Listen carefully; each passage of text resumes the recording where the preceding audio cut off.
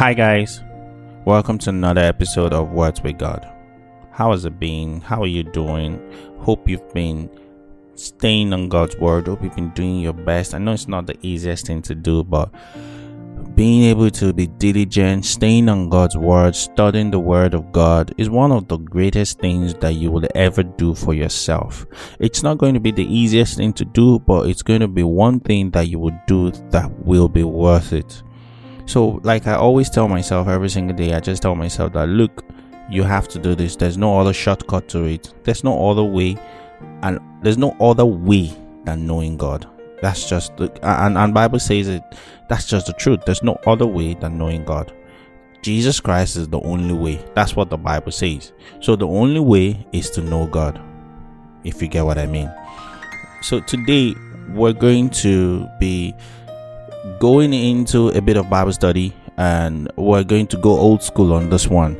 I don't know if you remember the days of Sunday school where you have to, go to Sunday school, then the teacher would teach you, tell you this, then you recite it to go back and forth and all that. It used to be fun, but as you grow, you start to desire more. You start to, desire the deep things of God. You start to crave for meat, not just milk. But today we're going to go into the book of Matthew. I want us to talk about and study on the Beatitudes, the Beatitudes, rather. I want us to study on the Beatitudes. I've been studying on it for some time, and it occurred to me that, everything that you need as a child of God, everything that you need as a Christian, it's already been laid out for you in the Word of God. Like my wife always says that if everybody can truly do what the word says, if everybody can really just settle down, study the word, listen to what God is saying, and do exactly as He's saying, the world will be a better place. And the Beatitude kind of summarizes how God is expecting us to live, and the end result of what He expects from us. He states what He expects from us, and then now lets us know the outcome of what we do when we fulfill His expectations. That's how the Beatitude has been for me since I've been studying it, and I just want us to look into it together. We might be jumping through different versions. Like I always encourage you, don't read only one version of the Bible. Try and read other versions of the Bible. Try and study the Bible and divide it rightly. Like the Bible says, a workman rightly dividing the word of truth. So we're going to start from Matthew chapter 5 from verse 1. I'm going to be reading the TPT, but I might be switching it up here and there. I just want you to follow me. So from verse 1, it says, or it reads, "One day Jesus saw a vast crowd of people gathering to Him. So He went up to the slope of a hill and sat down. With His followers and disciples spread over the hillside, Jesus began to teach them. What happiness comes to you when you feel your spiritual poverty? When you feel your spiritual poverty, it says, for theirs is the realm of heaven's kingdom."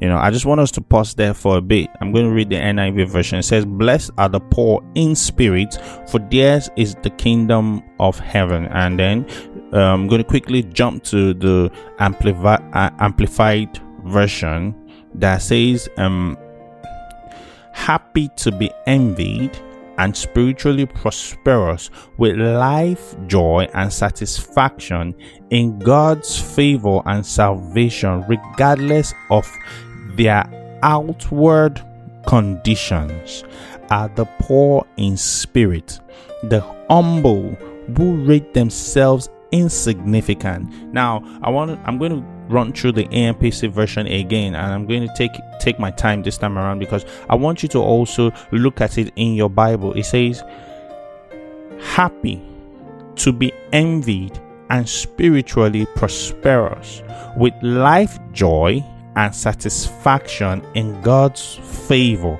and salvation, regardless of their outward conditions are the poor in spirit. Now, it went further to break down the poor in spirit.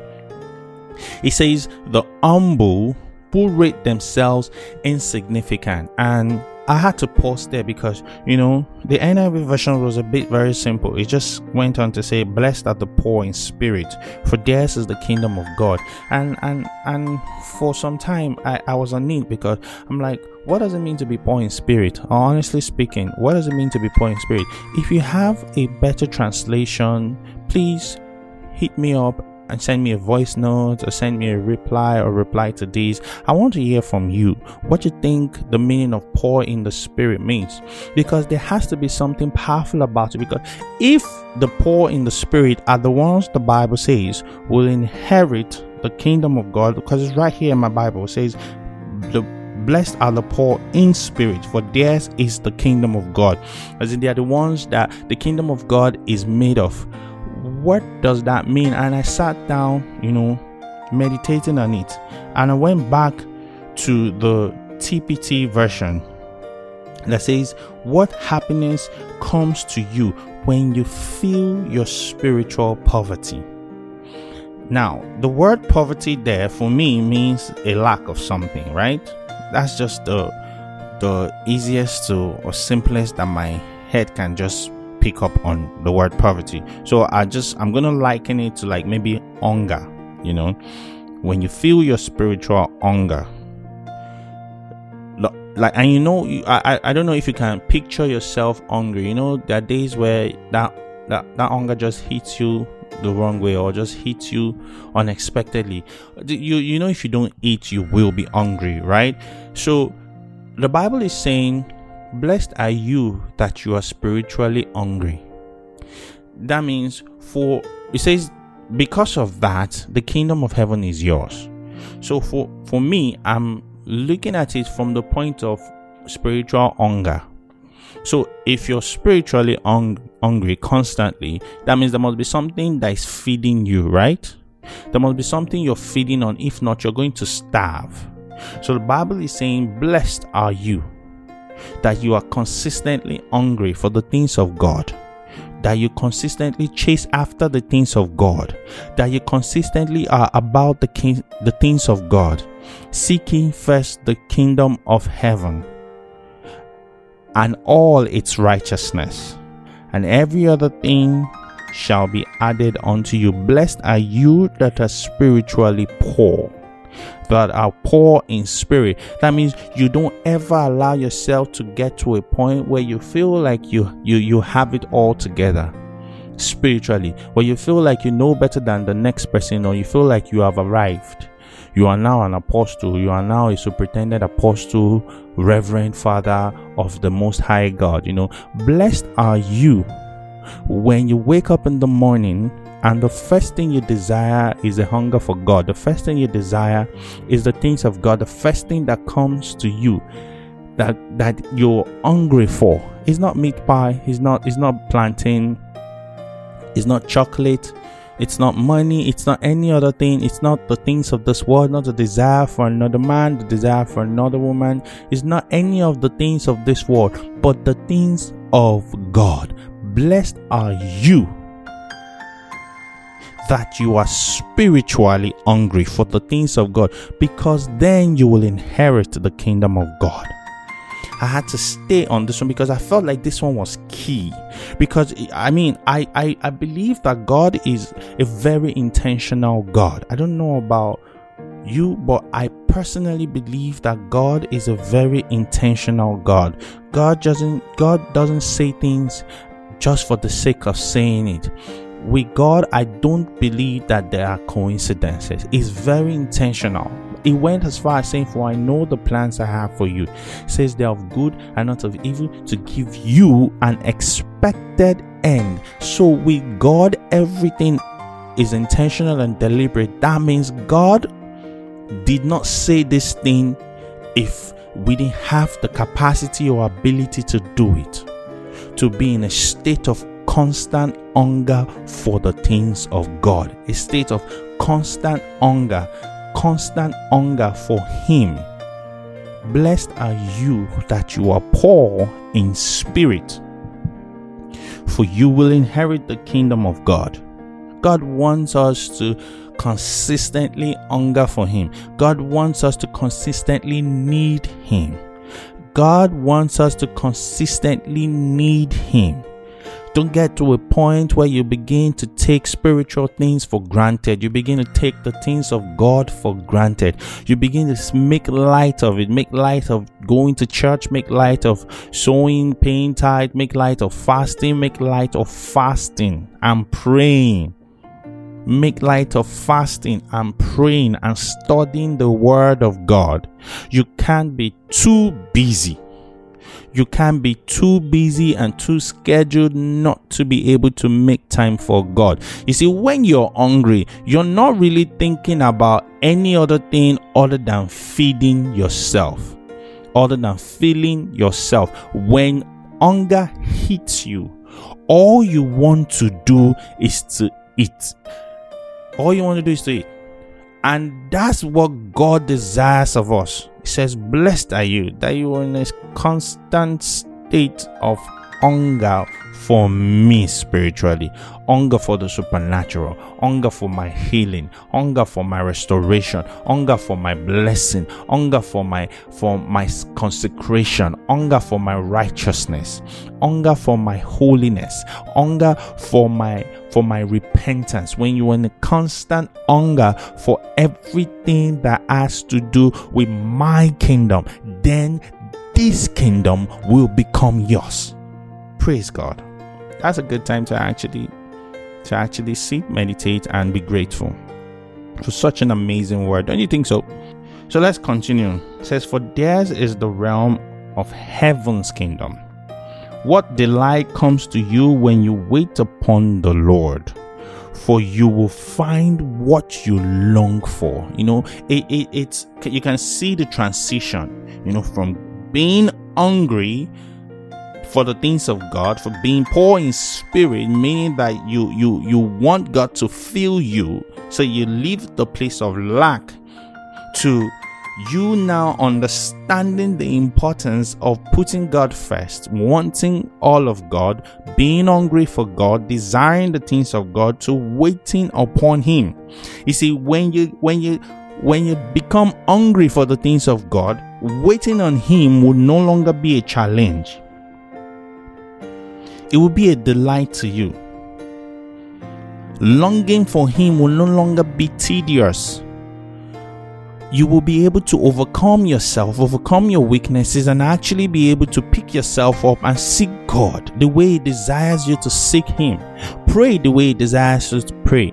You see, we live in times where we are supposed to be fanning the fire of prayer in our life and raising an altar of prayer to surround us. We're in a season where the supernatural should become beyond natural, super in our lives, where you go out and everything around you is a testimony glorifying God, because you're hungry for Him. So he attends to your very need.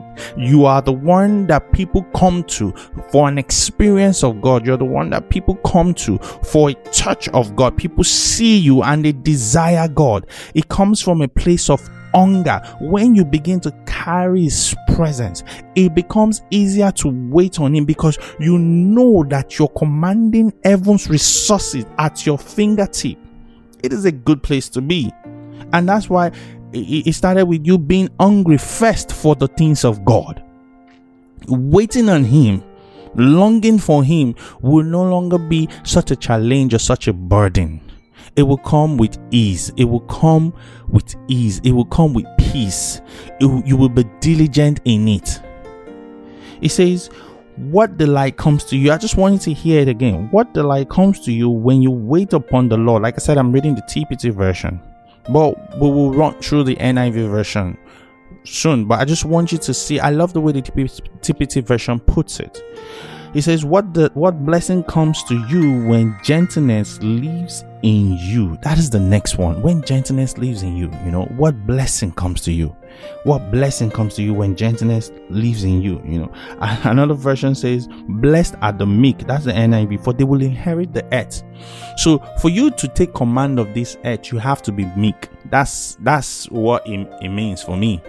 For you to be able to walk this earth, be in command, be the best, be blessed, live in health, live in well-being, live at peace with every other person, you have to learn to be meek. You have to learn to be meek. You have to learn to be meek. You have to learn to be gentle.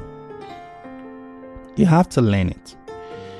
It says, what bliss you experience, how satisfied you are. They're just it's just amazing how the words are being put beside each other, and you sit down and you're studying this and you're reflecting it. You're looking inwards. You're not looking outward. You're looking inwards. You're looking within yourself, trying to examine yourself to actually, get to a place of, for lack of a better word, repentance, a place of change. When I say repent, I'm not talking about sin. I'm talking about change. When you study the word and it gets you to a place of change, when you know that certain things in your life needs to change.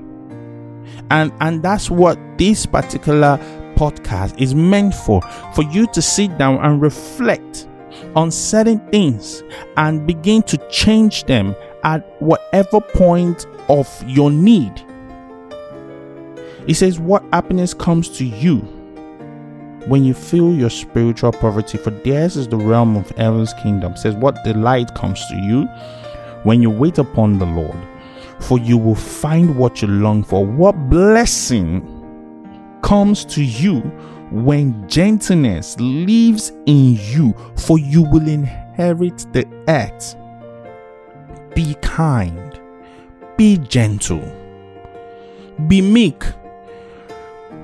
be open. I strongly believe that this is resonating in you as much as it's resonating in me right now. It says, how enriched you are when you crave righteousness. And that's another thing that I'm going to spend time talking about very soon, most likely in the next episode. So I want you to look forward to that, righteousness, because I strongly sense we're in times where righteousness is key. You see, righteousness is so powerful that we don't spend time trying to understand it. I understand we have a right standing, but you see, righteousness is so powerful that when you come to the understanding of it, it is the force that you need for every other thing and every other walk of faith that you will work.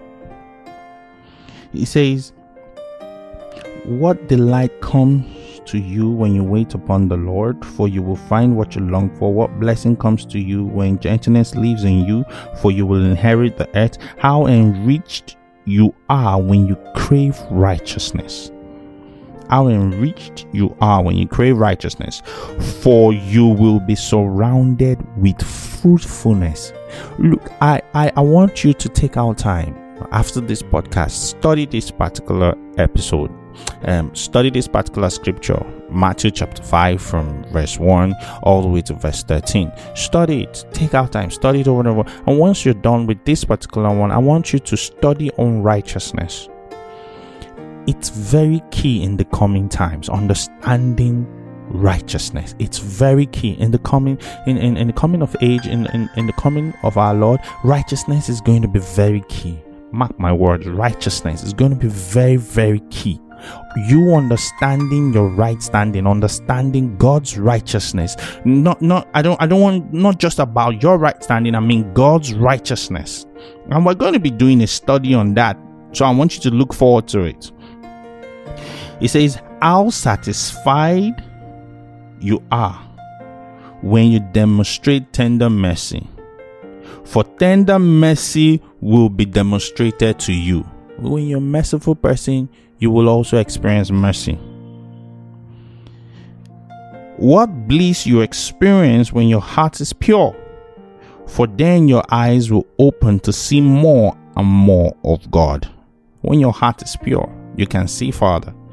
When you're not holding grudges, when you're not bearing grudges, when you're not living in strife, when you're not full of malice or hate, you see, you're able to see God, you're able to hear, you're able to grow spiritually faster. That's the honest truth. I mean, I'm telling you this as in for free. That's the honest truth. When you can let go of hate, anger, malice, you see, you're going to be battling a lot of those things, because as long as you're in this world, you're going to be experiencing a lot of things that comes with the world. But you see, if you can learn to focus on the word, if you can learn to live for the word, by the word, and in the word, you're going to experience all the best of God, because you're going to be able to seek God clearly, because God is his word. He says what bliss you will experience. Bliss there means, for me, bliss talks about peace, talks about shalom. What amazing shalom it will be. Nothing missing, nothing broken. You know, you living the best life. You're living, the best life that you can live when your heart is pure. Something I recently heard says, holiness is both a defense and an attack. Think about that for a minute. In fact, let me just say, Selah. It says, when your heart is pure, for then your eyes will open to see more and more of God. If you want to see more and more of God, if you want to experience the best of God, the abundance, the supernatural power, understand the purity of letting your heart be filled with the word of God, with things that are noble, with things that are pure, with things that don't have malice, don't have strife, with things that are of God. You will see God's hand move powerfully in your life. He goes on further to say, how joyful you are when you make peace, for then you will be recognized as a true child of God, a peacemaker. A peacemaker. The sign of God, when I look at you, when I look at myself, and when other people look at me, because like I always say, when I'm studying the word like this, I'm examining myself, I'm looking inwards, I'm checking myself. There's a list that is checking in me that is extensive, aligning with what God is saying, aligning with God's will for me. So this particular one, I had to stay on it a little bit, because it's talking about me representing God, what people see in me. And the only definition of that, beyond me calling myself a Christian, is that I am peaceful. I don't know if you understand what I'm saying. It says, what bliss you experience. What bliss you experience when your heart is pure, for then your eyes will open to see more and more of God. How joyful you are when you make peace, for then you will be recognized as a true child of God. When you make peace, when you are about peace, when you are peaceful, when you're peaceful. How enriched you are when you bear the wounds of being persecuted for doing what is right. For that is when you experience the realm of heaven's kingdom. How ecstatic you can be when people insult and persecute you and speak all kinds of cruel lies about you because of your love for me. So that person that you're upset with, that doesn't really know God, that doesn't understand the relationship you have with God, you see that you're wasting so much energy on that when you're supposed to be grateful that because of God, you have the privilege to enjoy the best of Him. Think about that for a minute. Usually, most of the things that we go through, when we really think about it and flip the script sometimes, we usually realize that there are two sides to a coin. You see, God wants us to focus more on Him, more on all that we are going to experience in Him rather than all that the world is doing to us. God wants us to see Him more than we see the reality of the world, because you see, He knows from His own end, He's sure. He has sworn by only Himself. You see, the only person God is sure of is Himself. So when He speaks, He's sure. Any other thing you experience outside of Him, He can't guarantee that. He can guarantee only Him. And with Him is peace, with Him is prosperity, with Him is blessing, with Him is goodness, mercy, and favor, joy forevermore. And that's what He wants us to focus on most of the time. And that's why this particular study is very important for you. And I want you to read different versions. I want you to understand and read different versions and begin to see where you can, where you can connect with God.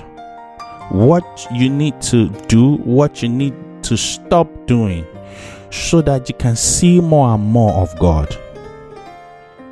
It says how ecstatic you can be when people insult and persecute you and speak all kinds of cruel lies about you because of your love for me. It says, so leap for joy, since your heavenly reward is great. For you are being rejected the same way the prophets were rejected before you. Your lives are like salt among the people, but if you, like salt, become bland, how can your saltiness be restored? Flavorless salt is good for nothing and will be thrown out and trampled on by others. It now says, your lives light up the world because you are in God. God is light. There is no way, not by a long shot, that God lives in you and you are not surrounded by light. You see, when people begin to see your walk with God, it becomes a lifestyle. You don't need to announce God. You don't need to shout it. You don't need to. It announces itself. The presence of God in your life, your walk of faith, everything put together is so loud that people will begin to see the glory of God through you. People will begin to experience God through you because you now live the life of God, the way God desires you to live for Him. It announces in itself by itself. It says, your lives light up the world. Let others see your light from a distance. People necessarily don't need to come near you before they begin to experience God. Just because of the way you're living for God, lives are changing. People are experiencing God at another level. People are experiencing His joy, His peace, His faithfulness, His mercy, His goodness, His favor, just because of the way you are living it for Him. That's what I want to challenge you today to do. Live for God the way He has spoken in His word for you to live for Him. For how can you hide a city that stands on a hilltop? And who would light a lamp and then hide it in an obscure place? Instead, it's placed where everyone in the house can benefit from its light. So don't hide your light. Let it shine brightly before others, so that the commendable things you do will shine as light upon them. And then they will give their praise to your Father that is in heaven. I'm going to leave you with this. If the way you're living your life right now is not making people glorify God, or is not glorifying God, then you need to check yourself. And the beauty about this scripture, the Beatitude, is it tells you plainly what God is expecting of you and the outcome of that expectation. I just want us to take a little bit of time and meditate on it and start to see where we need to put in more effort into living for God, that our lights may shine. The end goal is for you to shine. It's for people to see the way you live your life and glorify God. People to listen to the way you talk. It's not going to be the easiest thing. Don't get me wrong. It's going to be, and it's not a one-off thing. It's a lifestyle. It's a journey that God is expecting us to live consistently, studying, praying, being pure in heart, living righteously, being merciful, being peaceful, being hungry for Him consistently, that others may see the God in us and give glory to our Father who is in heaven. There's nothing as amazing as representing God the way God represents Himself.